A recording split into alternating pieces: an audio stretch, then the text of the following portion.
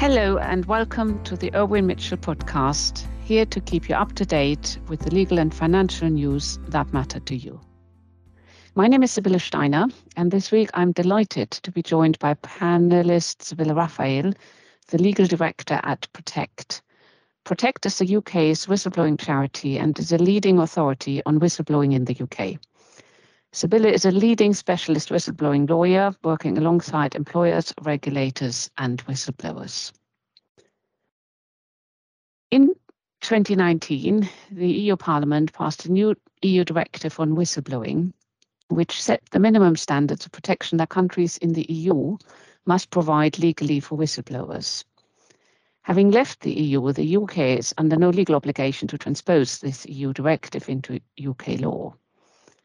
However, the directive remains relevant for UK organisations with wider EU operations and will also have to be taken into account by companies that have a global whistleblowing framework. During this podcast, and with the benefit of Sybille's insight, we're going to focus on the current protection the UK whistleblowing laws provide, how that protection compares to the EU directive, and why businesses should take whistleblowing seriously. There will also be some practical top tips for having effective whistleblowing systems in place. So, welcome to this podcast, Sybille. We are delighted to have you with us today. So, let's start, I would suggest, with a basic question. What do we mean by whistleblowing, and has this changed in the last 5 years? Thank you, Sybille. The Public Interest Disclosure Act that gives protection to whistleblowers in the UK was passed in 1998, 5 years after Protect, the UK whistleblowing charity of which I am a legal director, was established to, and I quote, promote ethical standards of conduct and compliance with the law. Obviously, ethical standards of conduct evolve with time and therefore also evolve what we mean by whistleblowing. We at Protect have individually advised more than 45,000 whistleblowers to date, and it used to be all about financial misconduct or patient safety. But now, on our advice line, we hear about greenwashing and anti-trans discrimination.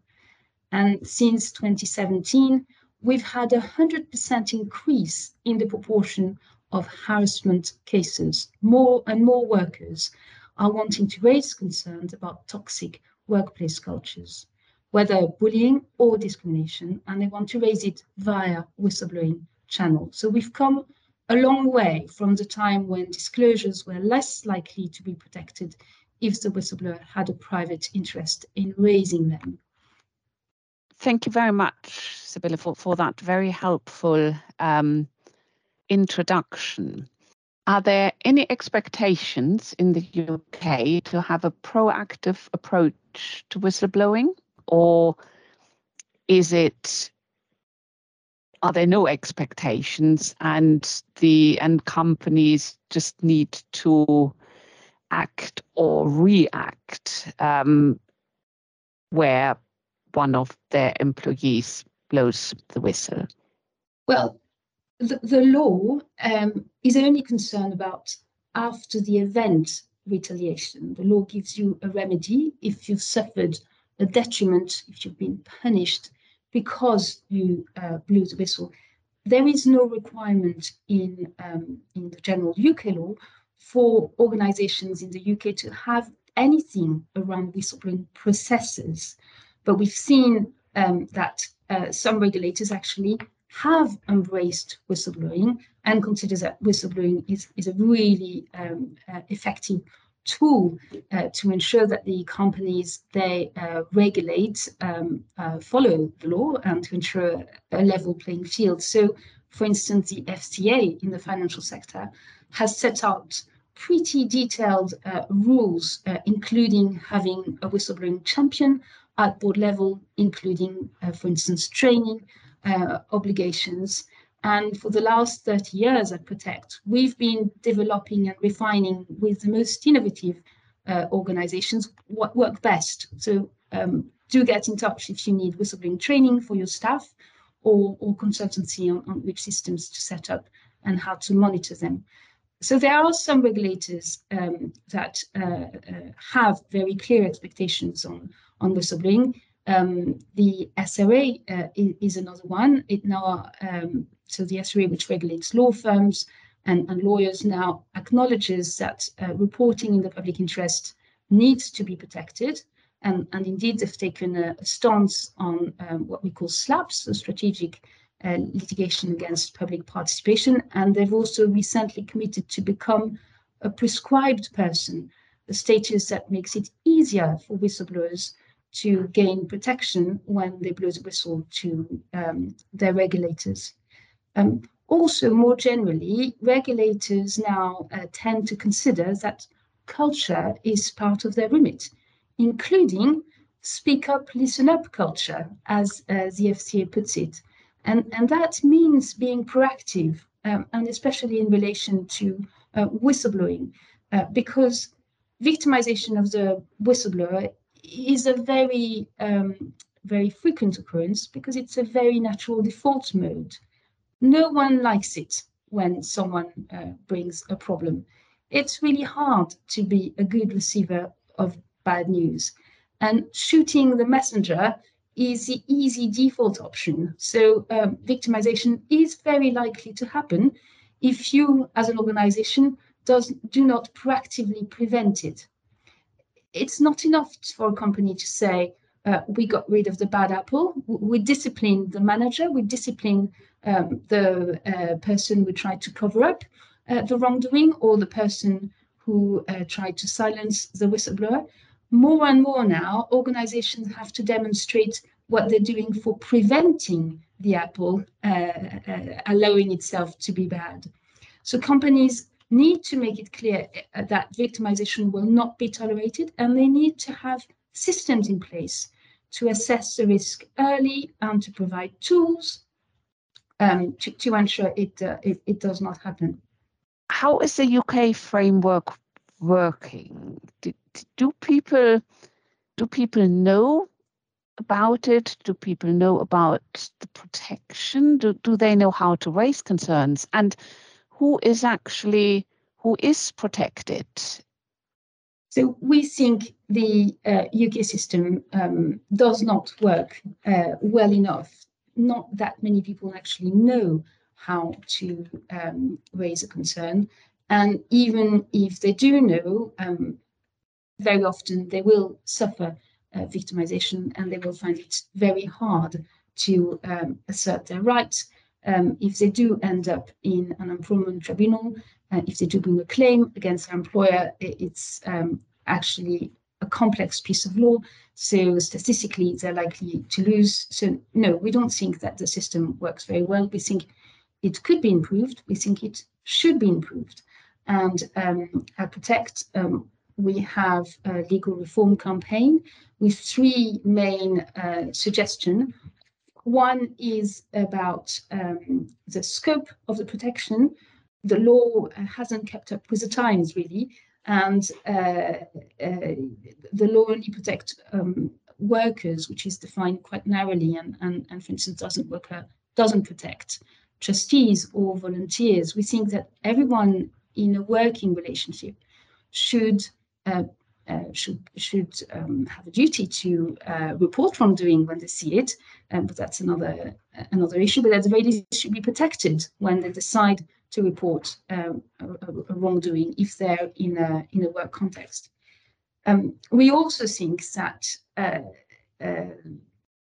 the standards forcing companies to put in place systems is a very important way to ensure that companies will take whistleblowing seriously and will try to protect their workers.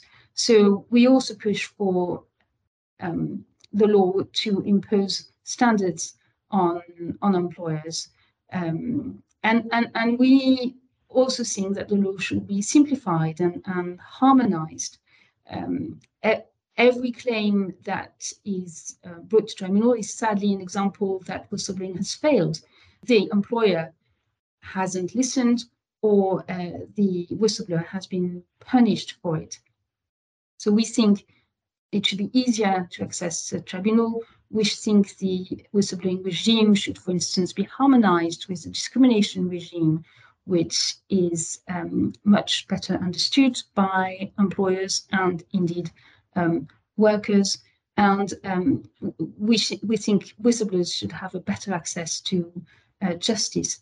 We've commissioned a YouGov research last spring, and it showed that only 31% of workers knew how to raise a concern at work.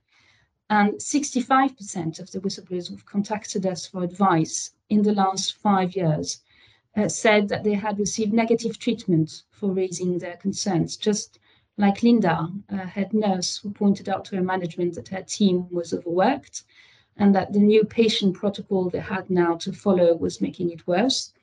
She was told it was her who was the problem. She was humiliated in meetings, she was isolated, and she ended up having to resign. Telling her she had the right under the law to raise problems and not to be victimized for it did not prevent any of it from happening. And in the end, she did win her claim. She did get a £465,000 compensation from the employment tribunal, but obviously her career is at an end. And for the last 6 years, she's been unable to work, and she's very unlikely to go back to work, at least as a head nurse. Yeah, that's a very important case, I think, and very important comments with regards to that.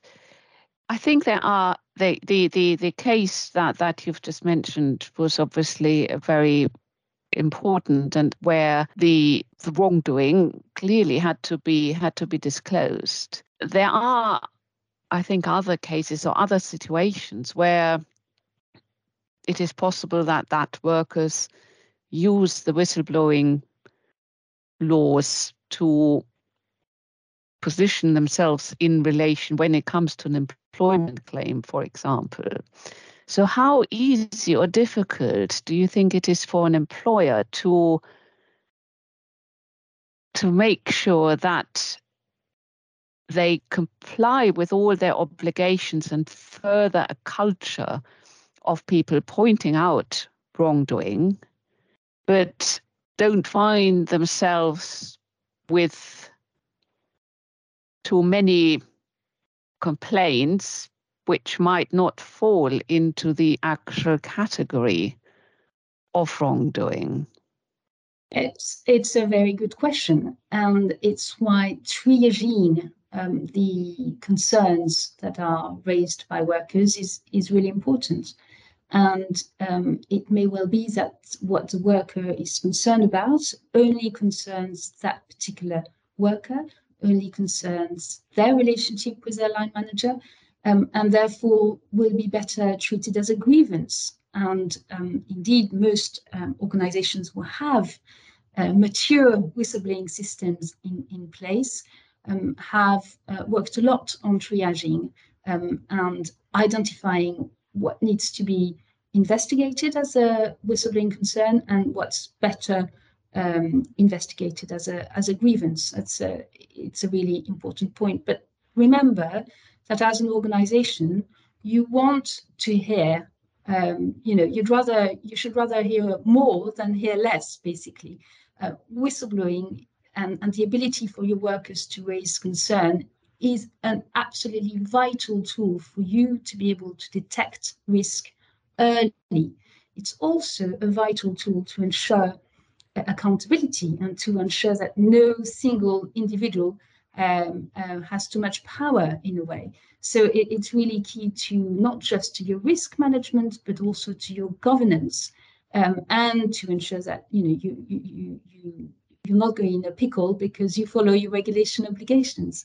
And it's also obviously key to ensure that your workforce feels psychologically safe. It's an absolutely vital tool to ensure that your workforce feels happy at work, feels loyal. It's going to help your retention rate if your worker feels that they can speak out if they see wrongdoing. It's going to make your teams more effective.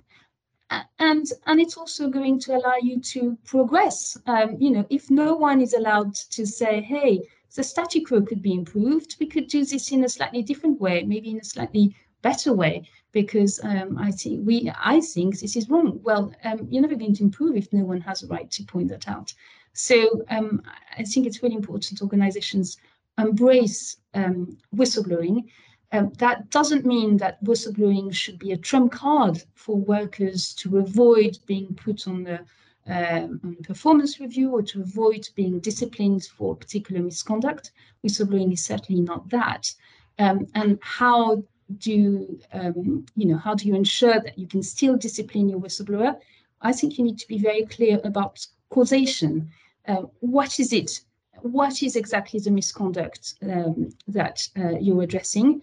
And if the disciplinary sanction is clearly linked to the misconduct and is not linked to the whistleblowing, then you should have absolutely no problem to explain that to the judge.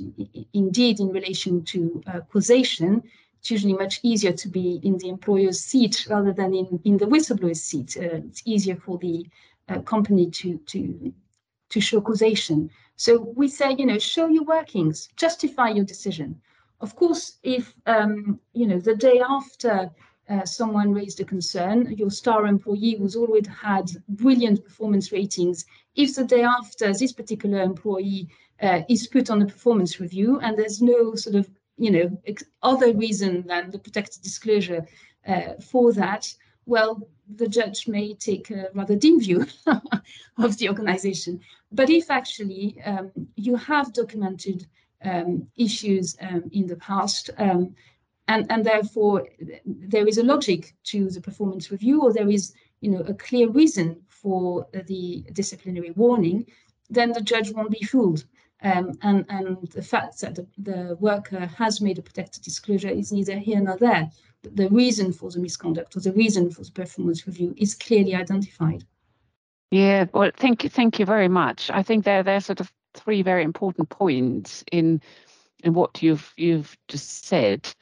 I think the first point is the triage you mentioned, so that organizations' employees are actually trained sufficiently to be able to identify what is a grievance, what is whistleblowing, and also to realize and recognize when there are issues and concerns. And I think the second point is that it is to the benefit of the organization as well to follow any concerns that employees raise. It's not just to be regarded as a burden to follow whistleblowing laws, or maybe even go beyond what the law requires, and also to be able to demonstrate, should one end up in tribunal proceedings, what has been done to follow the procedures and everything in a proper way. Now, shall we have a look now as what do other European countries, what do our European partners do, and what does the EU directive framework offer? And in particular, in what way is it different to the UK laws? We talked about the scope of the application of UK law, or was quite restricted. And my understanding is there that the scope of the directive is much wider, and that it does apply beyond workers. Is that right? Yeah, yes, very much so. So in the UK, the law only protects workers. That means self-employed people, non-executive directors, charity trustees, or volunteers. They have no rights to be treated well, or if they have the courage to speak up about wrongdoing, they have no rights if indeed they're treated appallingly because they spoke up a wrongdoing, none at all. The EU Whistleblowing Directive protects all those who are in a work-related context. It speaks of work-related activities. and it expressly includes self-employed, shareholders, non-executive directors, trustees, volunteers, and trainees. Unlike the UK law, only in the NHS in the UK are job applicants protected when they speak up. Employers can, and some of them do, look at employment tribunal decisions and decide that they don't want to employ troublemakers. This sort of discrimination can cause lifelong career damage to those speaking up, which is why we at Protect think that the UK law needs to keep up with the times and follow the same way as the EU directive in embracing workers as a much wider category. But maybe even more importantly, the EU directive imposes standards on employers, on every employer with 50 or more workers. They now have to establish internal arrangements with strict deadlines to acknowledge and feedback on the concerns raised by whistleblowers. There are impartiality, confidentiality requirements. There's also a requirement for employers to give clear details on how to report a concern externally to a relevant regulator. All that is expressly set out in the EU directive. And if I may add, Sybille, it's not just in the EU. There are similar provisions in Australia, in some US states, in Hong Kong, and soon in Japan. So that's very much the direction that internationally the law is taking, and that's also very much the direction that we at Protect, we believe the UK law should follow. And what about burden of proof under the directive? Yes, that's another difference from the UK law. The UK law makes it rather hard for the whistleblower to prove that the detriment, the bad treatment, or indeed the dismissal was caused by the whistleblowing. And in the EU directive, the system is that the burden of proof is reversed.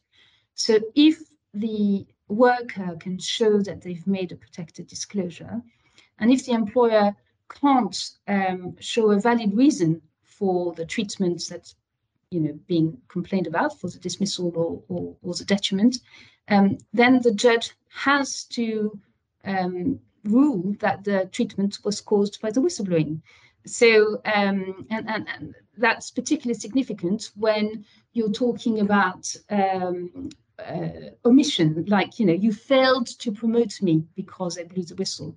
Well, if there are no good reason why, the worker shouldn't have been promoted, then the judge will rule that the absence of promotion was caused by the whistleblowing, which goes back to my point that it's really important for employers to sort of show their workings, just like a primary school teacher would tell their pupils, to justify the decision, or sometimes even their absence of decision, to make it clear that it's not caused by the whistleblowing, but it's caused by something else. Thank you. And also, I think in the directive, there is a stricter timeline, or there is a timeline within which an organization has to deal with any whistleblowing concerns that are being raised, and that timeline does not exist under the UK law as it stands at the moment.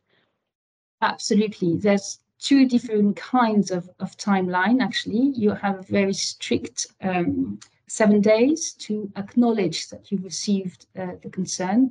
And then you have to give feedback, some sort of feedback to the whistleblower within 3 months of the concern being raised. That's actually a very good thing in our view.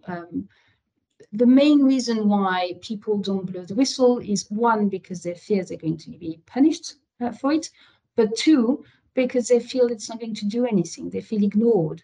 They feel that the employer won't care, won't address it, won't even investigate it. And most of the time, actually, that's wrong. Most of the time, employers do investigate the concern. But very often, they won't relay that back to the whistleblower, partly because it takes time, partly because it's complicated, partly because there are confidentiality issues at stake. But feedback is really important. Feedback to the whistleblower is really important. And we at Protect really believe that the language around whistleblowing needs to change, and it needs to be far more good news stories, because whistleblowing is good. Whistleblowing is good for business. And so you need to share the good news. You need to say, hey, thanks to a whistleblower, we realized that this was not going as well as it could, and we fixed it, and now it's better. And that's something that sadly is not often publicized. And of course, in the newspapers, you hear about the awful stories. You hear about the scandal. You hear about Greenfell, the fact that there were whistleblowers. We knew that the cladding wasn't safe, but of course no one listened to them, and it ended up in these appalling catastrophes. Or you hear about the huge sums of money that the tribunal has awarded to a whistleblower who's been, ostracized, harassed for several years, and had to, give up their career and so on and so forth. So you hear when things go wrong. It's much harder to speak about when things go right, and you actually don't hear about it, but you should. So this feedback piece, we think, is really important, and is a very good idea that we'd like the UK law to follow too. You mentioned the issue of confidentiality, and I think from sort of our practice here, that is always a big one, a big point. And that's not just confidentiality for the person who blows the whistle, but also in relation to, I think, other people who can provide witness evidence as to what has happened or what didn't happen.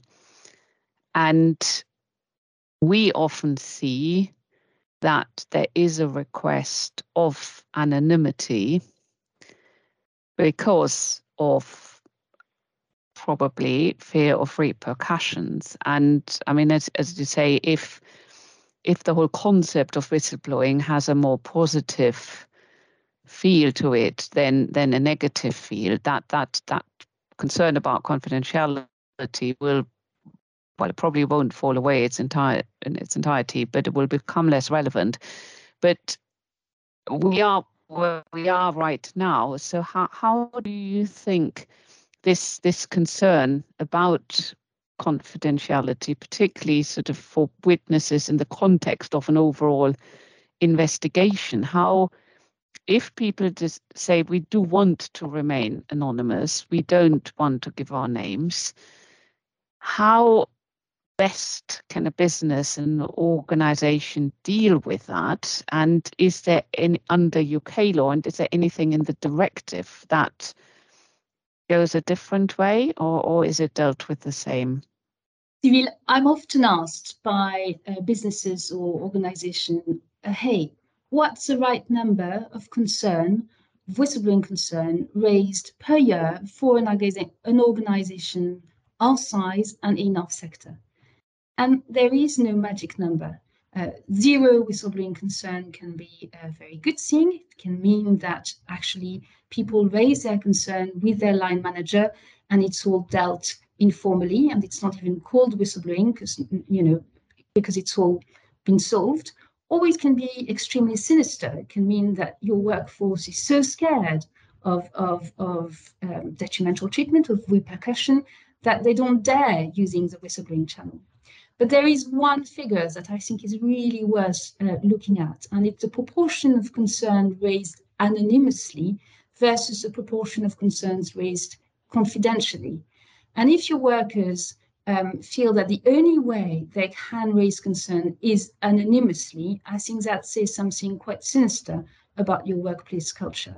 And I think you really need to address it. And confidentiality is key, obviously, especially for the whistleblower. The best way to prevent victimization from happening is to ensure that actually the fact that the whistleblower has blown the whistle about a particular team, about a particular manager, about a particular concern is really kept confidential and is only shared on a need-to-know basis in the whistleblowing team by the people who are going to investigate the concern. It's really the best way to prevent victimization from happening. Once the identity of the whistleblower is revealed, as I've said, victimization is going to be the natural default mode. It's really important that you try to keep it confidential. But confidential does not necessarily mean anonymous. And of course, your organization will need to get as much good information as you can for the whistleblower.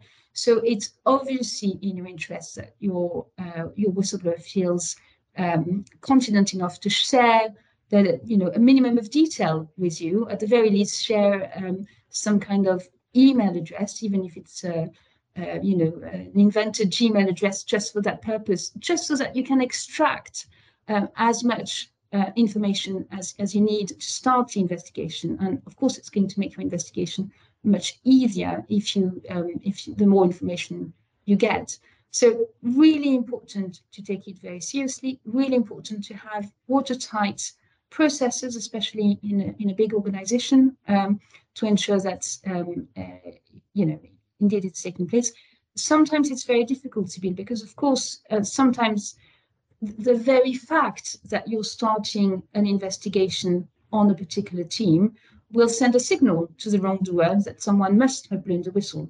And very often the wrongdoer will have a pretty clear idea as to who has blown the whistle, either because this person has already raised a similar concern in the past, or because it's a person that's been the most outspoken, or whatever.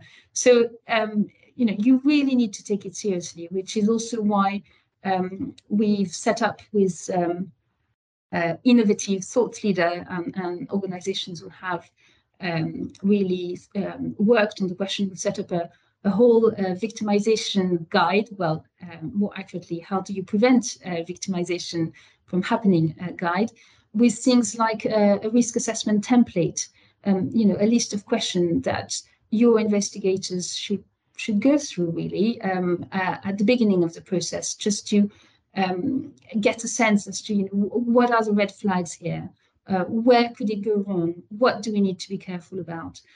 Sometimes you may think, do we need to actually transfer the whistleblower to another team because the circumstances are such that otherwise the wrongdoer is bound to try to influence the whistleblower or try to damage evidence or whatever. So yeah, confidentiality is really key, and it's really key in relation to victimization.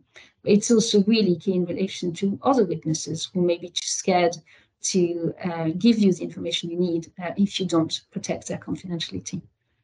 Thank you. And am I right in thinking that the position in the UK is similar to what the directive proposes, although it's been developed via case law rather than anything specifically set out in UK legislation?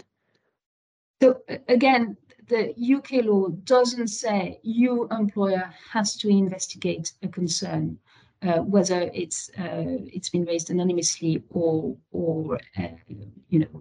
within a named whistleblower. But the UK law says if the whistleblower can prove that they've suffered a detriment, they've suffered a wrong because they blew the whistle, the fact that they blew the whistle anonymously is irrelevant in a way. If they can show the causal link and between the treatment and the protected disclosure, which will probably mean that their identity will obviously mean that their identity as whistleblowers has been found out at some point, then the fact that originally they raised a concern anonymously is irrelevant. Thank you. So looking at businesses now, to talk about organizations who operate not just in the UK, but also in the EU and globally. You mentioned earlier whistleblowing laws in Australia and Japan and so on. So as a UK business and organization, it isn't possible to just ignore what whistleblowing laws exist in other countries. So whistleblowing laws that will be brought in other countries by the EU directive and that are being brought in outside the EU globally as well. So as if a business does operate in these other countries, you will need to acquaint yourself with the rules there, and you will need to comply with those rules. And I suppose you also need to take them into account if you have a sort of global whistleblowing guidance, whistleblowing policy. We do see that quite regularly in the questions that are being put to us, where an organization says, well, we do want to have something that does apply globally. But as we discussed, the rules are not the same in every country.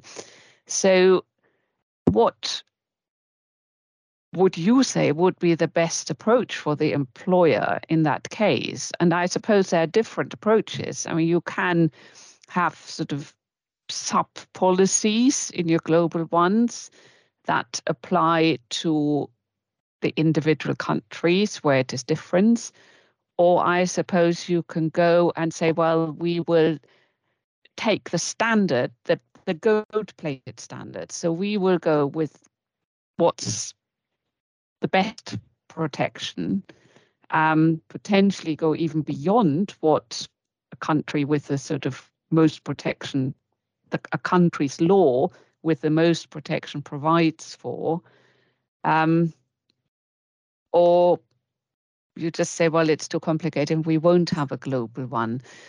What in your experience, which sort of route do organizations follow, and what do you think would be the best route to follow? If you want your workers to speak up, and everyone should want their workers to speak up. One stat that I didn't use, but I'm going to tell you now, is that 42% of fraud is uncovered via tips, and over half of those are from employees, compared with 60% of fraud uncovered by internal audit. Whistleblowers are much better at helping you uncover fraud. They really are the first line of defense against wrongdoing, and are much better than internal audit or any other mechanism at identifying risks of fraud or corruption. So if you are serious about wanting to have a speak-up culture, if you believe that cover-up benefits no one and should not have any place in your organization, consistency and clarity of message is key. And I know you wanted to ask me about, top tips. Clearly turn from the top and having a consistent, clear and constant message about why whistleblowing is important, why actually speaking up is what we expect from you, and why victimization of whistleblowers will not be tolerated. That's really important. And that means that even if you are a global organization, I think it's very important you have a very clear message for everyone within your organization. Doesn't necessarily mean that whistleblowing in practice will mean the same thing in the UK or in India or in Japan. Culturally, these are very, very different countries with culturally huge differences in how they see whistleblowing and certainly how they deal with whistleblowing. So I don't think it's necessarily a bad thing to adapt your process and your policy to the very different culture in which they're going to take place. But I think it's really important that sits within a global framework that's very clear about the message that you want to send to your workforce. And that's also important because it's not just a regulator who's going to be interested in your culture, in your speak up, listen up culture. It's not just your staff, obviously, for who it's going to be really important. it's also about your shareholders and your clients and your reputations. Increasingly now, people expect organizations to be transparent on societal issues, and it's more and more important now to sort of walk the talk, and to show that the culture within an organization is not a toxic culture, is a good culture, and that also will impact your bottom line, because it will impact your customers. It will be of interest to your investors more and more. Yes, thank you. That I think that sounds like really, really good advice. So, if I understood correctly, what you were saying was that it is important to have an overall global whistleblowing culture, and sort of have that in a policy. But there's nothing wrong, and probably can be even preferable and more helpful if then the individual rules of the individual countries are being followed, because if you are saying there are cultural differences in different countries, which also are important to be complied with, and so that there is nothing wrong with having this overall policy, but then individual policies for the individual countries. Yes, indeed. If yeah. At the end of the day, okay. You want the system to work. And so you want to make sure that it will work in the very, very different circumstances that it will be applied to. So I think it's obviously a good thing to be flexible and to think, okay, well, that doesn't work here. So how do we change it slightly so that it works better? So we've talked about the importance of having a whistleblowing policy, but really what's far more important is to monitor whether it's working, to check whether actually in practice your workers feel safe speaking up, and your workers will not suffer any detrimental treatment, any repercussion when you speak up. And to be able to do that, you're not just going to look at your policy. At Protect, we have 30 years experience, and we've developed a whole whistleblowing benchmark. And we look at governance, we look at operation, and we look at communication. We look at your engagements. Whistleblowing, you really need to take it holistically. And I also say whistleblowing should be part of your induction process. When your staff joins, you need to let them know they can speak up, they should speak up, and you need to explain how they can speak up in a safe way. And I think that sort of brings us to the end of our podcast. Sybille, thank you very much. That has been a really, really interesting conversation. And thank you very much for joining us. And that's it for today. Thank you very much for listening to the Over Mitchell podcast. And if you found it interesting, then please join us for our next episode.